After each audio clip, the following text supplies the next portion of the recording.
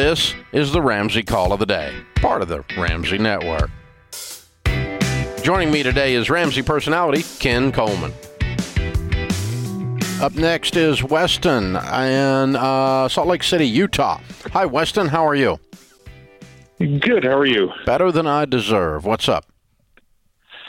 Hi. So my work gave me 2 Phantom Unit Award agreements, and I was wondering if you could explain what those are. And I just was searching, and I've never seen you talk about them on your YouTube channel or however. So No, I probably haven't, but basically it's deferred comp is what it is based on the stock price.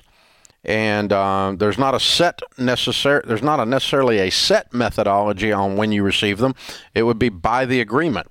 A lot of them they only let you cash them in when you leave. Is that what yours are? I believe so. They ended up giving me 1,250 units, and both of them have different grant dates and vesting commencement dates. I have a vague understanding of what they are, and right.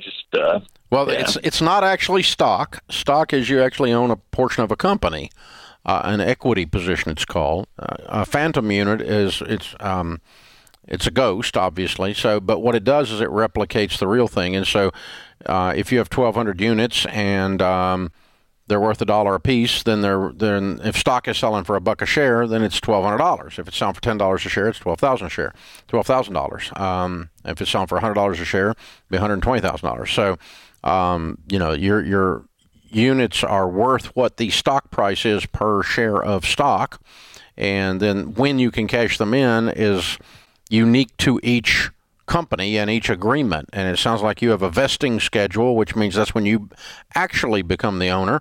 And then what you'd have to determine other than that from the vesting schedule or from HR can probably tell you this, or maybe your agreement if you read through it. After you're vested, can you cash them, or do you have to wait till you leave after you're vested? Vested means they actually are yours for the first time. In a sense, you become an owner of the phantom units, which is kind of an oxymoron. The valuation is the price, the stock price times the number of units. That's what it's worth. And then how you can get to them, the schedule of access to the money is unique to each agreement. So, good question.